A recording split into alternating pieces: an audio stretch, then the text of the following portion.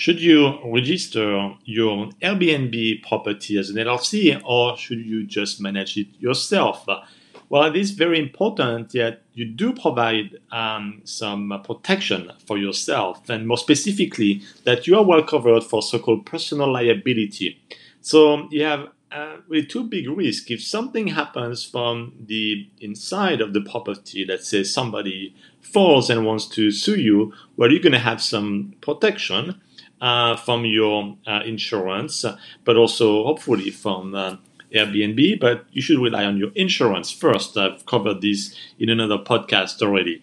But it is particularly important that you also cover your asset from the outside, like an external charge against you. For example, you have some kind of accident in the street while you're driving, and it has absolutely nothing related to your Airbnb business, but that person that would be, for example, injured and wants to sue you would go after your asset. And what is first on the line in terms of asset to generate some money is your real estate asset and your Airbnb if you own it.